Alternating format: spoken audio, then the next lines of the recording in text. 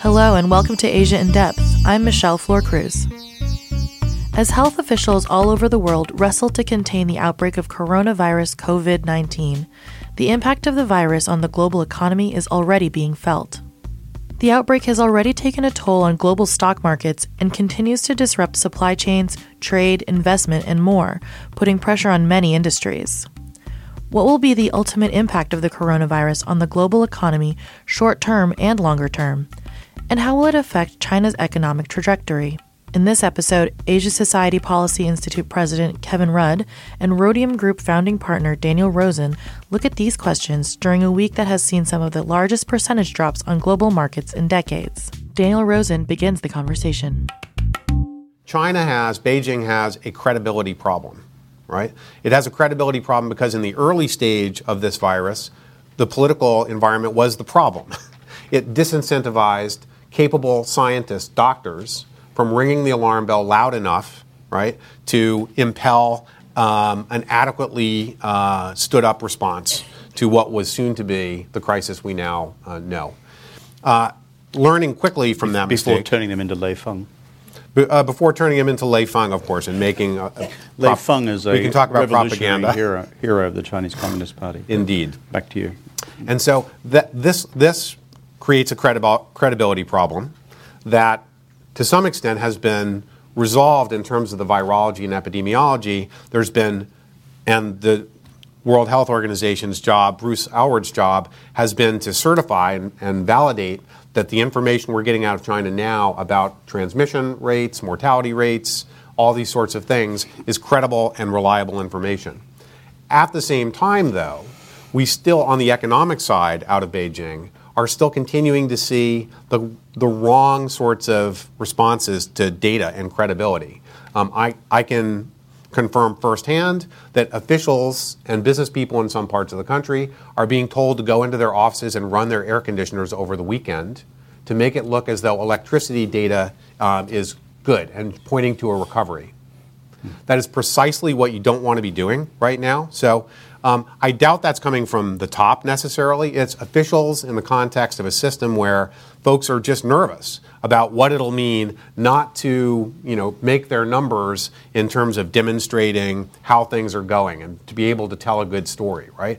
We all want to tell a good story, and you're right. I didn't cheer the room up here, but I'm actually, I think, on the right side of where we need to be here, which is being brutally, painfully honest about the extent of the challenges that we're grappling with. That is the only entry point to doing something about this, and WHO is doing the best job anyone's doing right now in helping to sort out what's reliable and what's not reliable in terms of the virology here.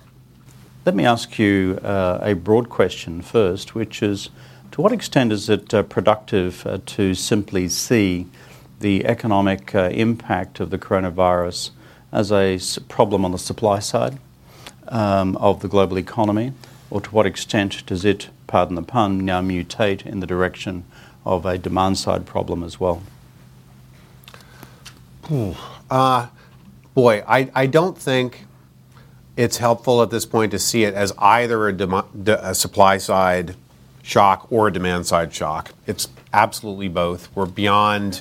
It's beyond the classical, we've got a supply chain problem, therefore we can't supply. Oh, absolutely. Yeah, absolutely, right? And the question is critical because it's the starting point to what the policy response needs to be, right? Hence the question. If you are principally dealing with a supply-side phenomenon, firms unable to meet demand levels, right, or in overcapacity or what have you, then there is a certain set of steps you can take to deal with that. If it's a demand-side problem of collapse, people basically staying home and canceling, all of their discretionary activity and even pulling back on some of their non-discretionary activity in some parts of the world. In China, for example, going to a lower calorie diet for a month, right, which might not be a bad thing if you're concerned about diabetes, by the way, but it's definitely on both sides of the ledger. I don't see any way to isolate it on one side or the other. Yeah, looking at it, it strikes me as clinically difficult to identify in classical economic terms because it's unfolding on both sides of the ledger. And I think there is somewhat of a premature analysis that this is primarily a challenge on the supply side. You see that in some of the literature. But going to the essence of it and the nature of disruption, up front you have obviously manufacturing in China hit because you've got large concentrations of people in one place, and we had a whole series of lockdowns effectively occurring during the month of February with varying analyses of the level of return to normality. CICC reporting 60% of coal consumption being back to normal, 70% of steel production being back to normal, return to work rate in terms of workers themselves somewhere in the vicinity of 60 to 70%, depending on whose data you believe. But then you go to the services sector, which is, by its definition, almost very people-intensive, particularly in terms of the interchange with multiple people, of which, of course, the airline industry, the tourism services industry, the education services industry, you just mentioned classes at Columbia, is that right, before, brings about its own obvious levels of risk. And so you see the permutations of this across the entire fabric of an economy, but if there is an underlying thread in the analysis, it's strip it all away. Many of these businesses have an emerging cash flow problem. That is, if you've been selling airline tickets and you're a mainstream operator, or you're a second string operator in a country, or you're running a string of hotels around the world, you begin to have a problem in terms of the cash flow necessary to sustain the business. Take that logic to its next step. Who then is my banker? And who is going to extend me the lines of credit to see over this period of uncertainty? Go back to our earlier conversation, how long will the uncertainty be? And then thirdly, if the direction in China has been to financial institutions to effectively forbear people's lines of credit for a period of 6 months, that's fine in the golden age of socialism, leaving aside the overall robustness financially of the Chinese system. Then we have a double question here, which is what happens with providing, as it were, that level of financial guarantee to firms outside of China, including the United States, including the airlines, who will probably be the upfront most exposed industries at this stage. Who provides the continuing lines of credit beyond normal tolerance levels, and who then underpins that as the lender of last resort in terms of the Fed and its counterpart institutions around the world. So the reason for the lengthy nature of the question is to explore, as it were, the chain of events here, from the crisis into firms which are maximally exposed, into their cash flow, into their banks, and into the central authorities. So this very much falls on the policy side of the equation. You touched on this in your remarks before. To what extent can the Chinese sustain their current, as it were, directive, given the underlying, shall we say, problems within the Chinese financial system prior to the crisis? And to what extent is this now possible for other countries around the world, particularly if you're non-American and you can't just print money? Well, boy, there's a lot there to think about, and we got to figure this out. We don't definitely have answers to how this is going to fit together, but here's a few thoughts. In the immediate term, in the short term,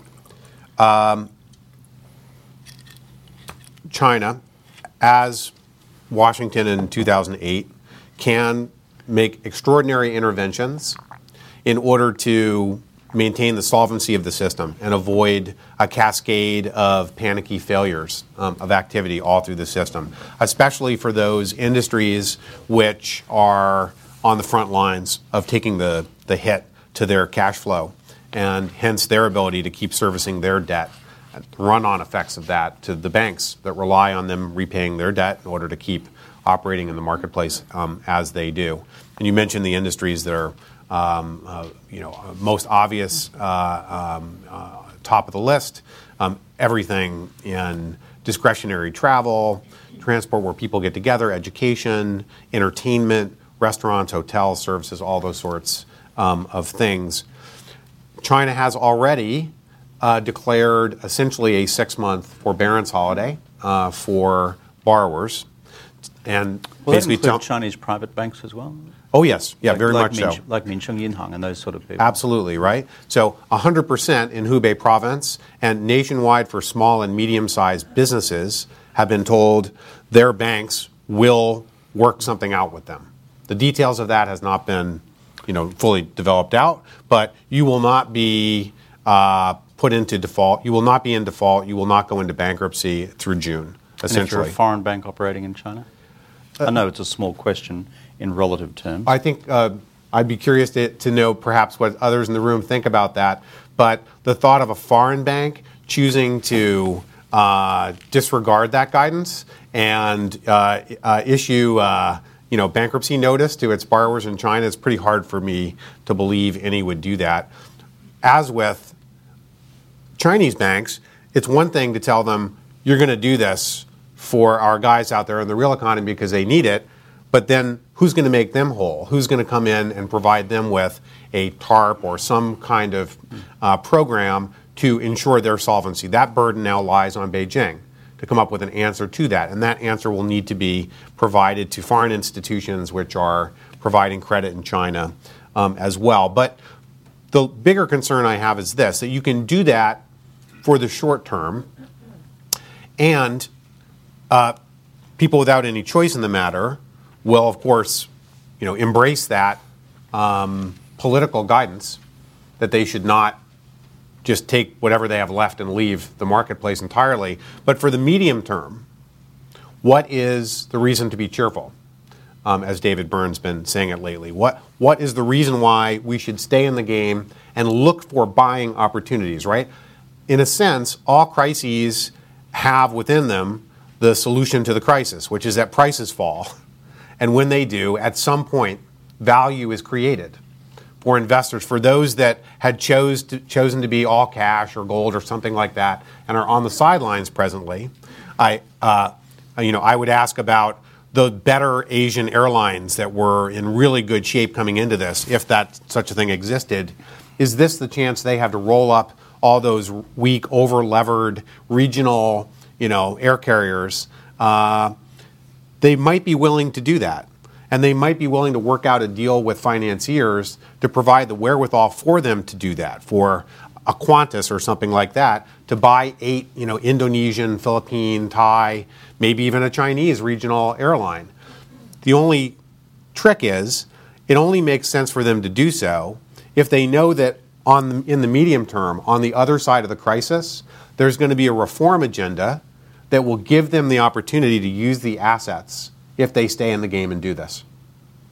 And that is the uncertainty that Dashboard is all about. It's looking for some telltale sign that we're not just trying to tread water for the moment, but we're recognizing that long-term Chinese potential to contribute to the global economy relies on that same package of reform and opening ideas that made China so effective as a developing country for the past 40 years, but lately has been under a cloud of uncertainty prior to virus.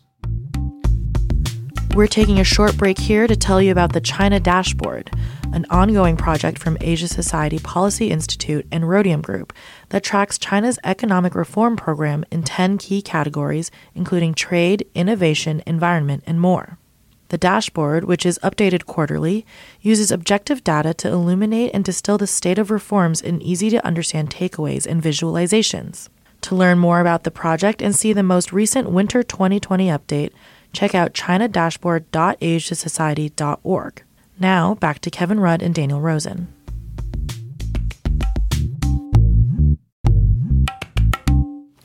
If you go to the question, what we've been talking about so far is how do we save firms now? who are maximally exposed to the crisis. Let's say that let's assume that we can do that in China, and question mark whether we can do that abroad on the essential question of emerging cash flow problems and all the moral hazard, the economic term moral hazard, which arises from that about which firms are legitimately entitled to such support as opposed to those which would cash in on any such government program simply because it existed. So leave that to one side. Let's just assume that that can be done, though the degree of difficulty, as it was in 2008-09, was high. On the question of the China's design of its own stimulus-based response to filling the growth gap longer term, let's discuss that for a minute. Because I agree with you, you simply have to observe the Chinese economy from space to work out we've got negative growth in the first quarter of 2020. And if the Chinese authorities produce positive growth numbers for the first quarter of 2020, they create for themselves a legitimacy problem. There is no way, given what we know objectively to be the handles on economic activity through electricity consumption, notwithstanding what people are doing with their air conditioners, through to observations from space, but most importantly the transport density graphs we've all seen in terms of air traffic density, road traffic density, congestion maps, etc. So let's assume we've got a negative quarter first up, and I wouldn't be surprised if it's significantly negative. Second quarter, if the first quarter is that negative, if the WHO's analysis, confirmation of the Chinese trajectory is accurate and that it has peaked, we should see a level of recovery in the second quarter in terms of China's growth numbers, a level. I'll leave it as vague as that. But you start doing the maths on this in order to for China to double the size of GDP in the 10 years that it promised between 2010 and 2020, which is a core part of the political legitimacy program of the party and Xi Jinping, which is to say this is phase one of the China dream. This is the execution of what I undertook to the Chinese people as the down payment on the great renaissance of the Chinese people. The mathematics, as I understand it, prior to the crisis, was that we needed a growth rate of around 5.6% in 2020 in order to bring that about, in order to complete that doubling of GDP. Then the question arises, if you've got a significantly negative first quarter, a wobbly second quarter, there's a good term for you in economics, a wobbly quarter in the second quarter, it becomes, I think, mathematically impossible, whatever stimulus strategy you employ, to pull 5.6 out of the air based on activity in the third and fourth quarter, for the simple reason that, as you said, consumption foregone in the services sector is not simply made up later on. But your thoughts on that? So... and how would you design the strategy, the stimulus strategy? Yeah. I mean, well, for starters, I would now more than ever stop talking about a political objective like doubling GDP by 2020. Exactly. How is that rooted in any kind of empirical scientific analysis of the nation's welfare, right? No, it's pure politics. By the way, it disappeared from the language last week for the first time. It wasn't in the PBOC statement, I guess, right? Not PBOC, Politburo statement coming out of that meeting, which may be a little bit encouraging, right? But those kinds of goals, right? They're purely political. But the reason why they've hung around as long as they have is that politics can be useful if what people need is a shared sense of sort of like, what are we all aiming here? We need a sense of direction, and sometimes a sense of direction is more, a good can be better than perfect, right? And all that sort of thing, right? But right now, in this moment, these kind of arbitrary political objectives rooted in conditions a decade ago and reinforced in conditions a year ago or 6 months ago there needs to be a demonstration by leaders that they understand that that's not the goal for right now, right? And the thing about these crises, in a normal period, if we weren't in a crisis, right, if the virus weren't happening at all, there would normally in China be hundreds of thousands of business failures each quarter. That is normal. That's okay. There are in the United States as well, right? Companies that are not doing well, which means they're not generating enough profit to justify their continuing effort. Everyone would be better off quitting that job and going to some company where they had better prospects of getting a raise tomorrow, rather than just hanging in there, right? So that normal process, the invisible hand telling you to become invisible. The insertion of politics in trying to program who stays in the market, who falls out of the market, is deeply concerning from an economic perspective, and it's been deeply concerning for years. One of our graphics in the competition policy section, I think, Laura, of the dashboard, is new business starts and new business closures in China each quarter, right? And most problematic is that the business closures data has now been suppressed for the past 6 months. So we don't know, adding more uncertainty, as if businesses closing at a time like this should be seen as abnormal or unhealthy or bad, right? How are the good companies that stay in the market tomorrow, that Qantas example, or make it China Merchants Bank, or whichever Chinese banks were more prudent yesterday and hence have an opportunity tomorrow? How are they to justify all their prudence, all their not chasing yield during the salad days, if they're not given the opportunity because somebody else fails and leaves the market to expand their business, their better practices, doing what they can do to make China a more productive economy tomorrow? And so my great concern now in this window of forbearance, which may be necessary right in the teeth of a free fall of a crisis, how do you ensure that that doesn't mean that everybody, good, bad, ugly, and otherwise, gets to stay in the market, building up their debt levels for another 6 months without cleaning some space out here to create room for productive, healthy, sustainable growth going forward? That same problem and question will be asked in every nation around the world, now that we have a truly global crisis on our hands as well. That's an important data point, which I was unaware of, which Dan just mentioned, which is the non-disclosure of Chinese business failures for the last 6 months. Another reason to get you a copy of the dashboard and go online and propagate to your heart's content. What do you think they will do, Dan, in terms of stimulus, the Chinese government? I think everybody right now is stimulating in various ways, fiscal, monetary. We had U.S. monetary stimulus last week with a rate cut. That's probably going to lead to a Chinese rate cut as well to reduce borrowing costs for borrowers as they have to roll over credit during this forbearance period. They still have that rate that technically is building up in their debt service payment obligations.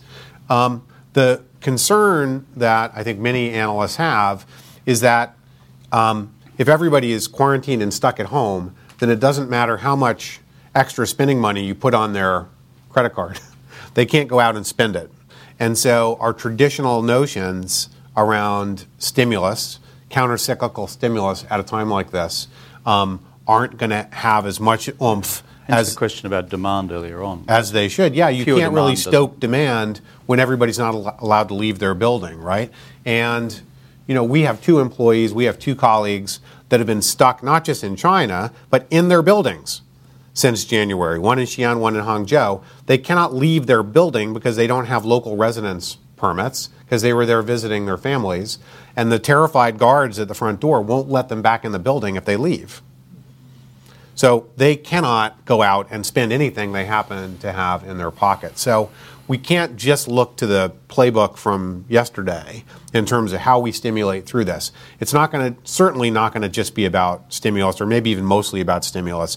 It's going to be about forbearance. It's going to be about standby arrangements that address the solvency of good companies so that they don't go out of business right now and shut down entirely, and also keep them ready when the virus is managed and it will be, and we'll get through this ultimately, right? Will we then have the most productive investors, companies, able to buy into conditions in order to create the next cycle of positive activity going forward, and to do so at that time with better return on investment than the kind of poor politicized return on investment that we've seen in China, in our view, over the past decade, which at some point was useful for a 6-month period in 2009 and then ceased to be.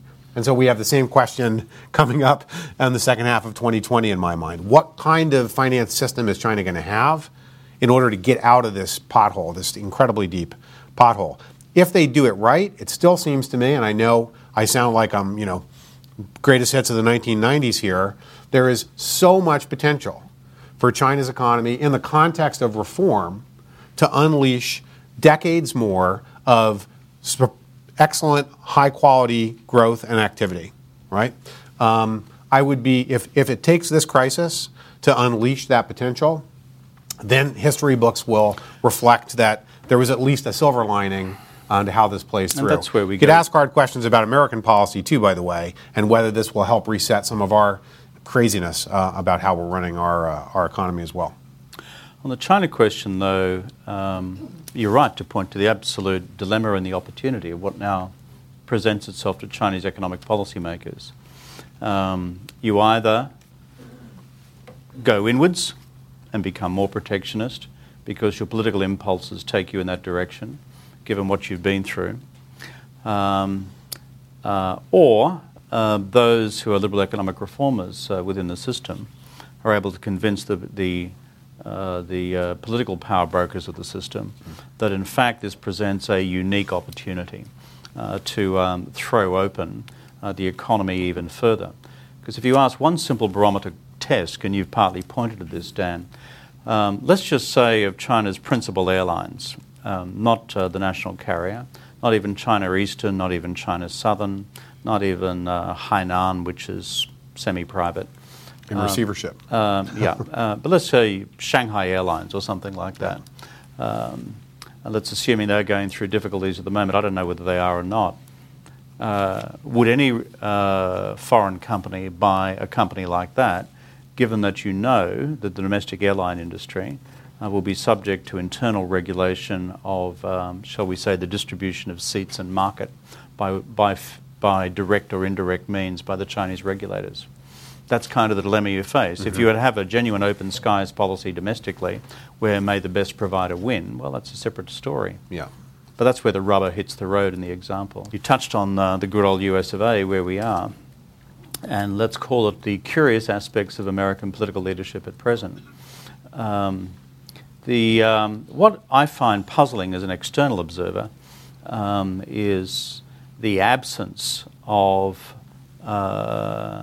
a decision to pull together the principal economies rapidly through the G20, both in dealing with the public health policy dimensions of this and the public finance dimensions of this, which then flow to the questions that we referred to before on how do we fund cash flow problems in, quote, good firms, and what do we do in terms of lenders of last resort who are already, shall we say, overextended through the events of a decade ago.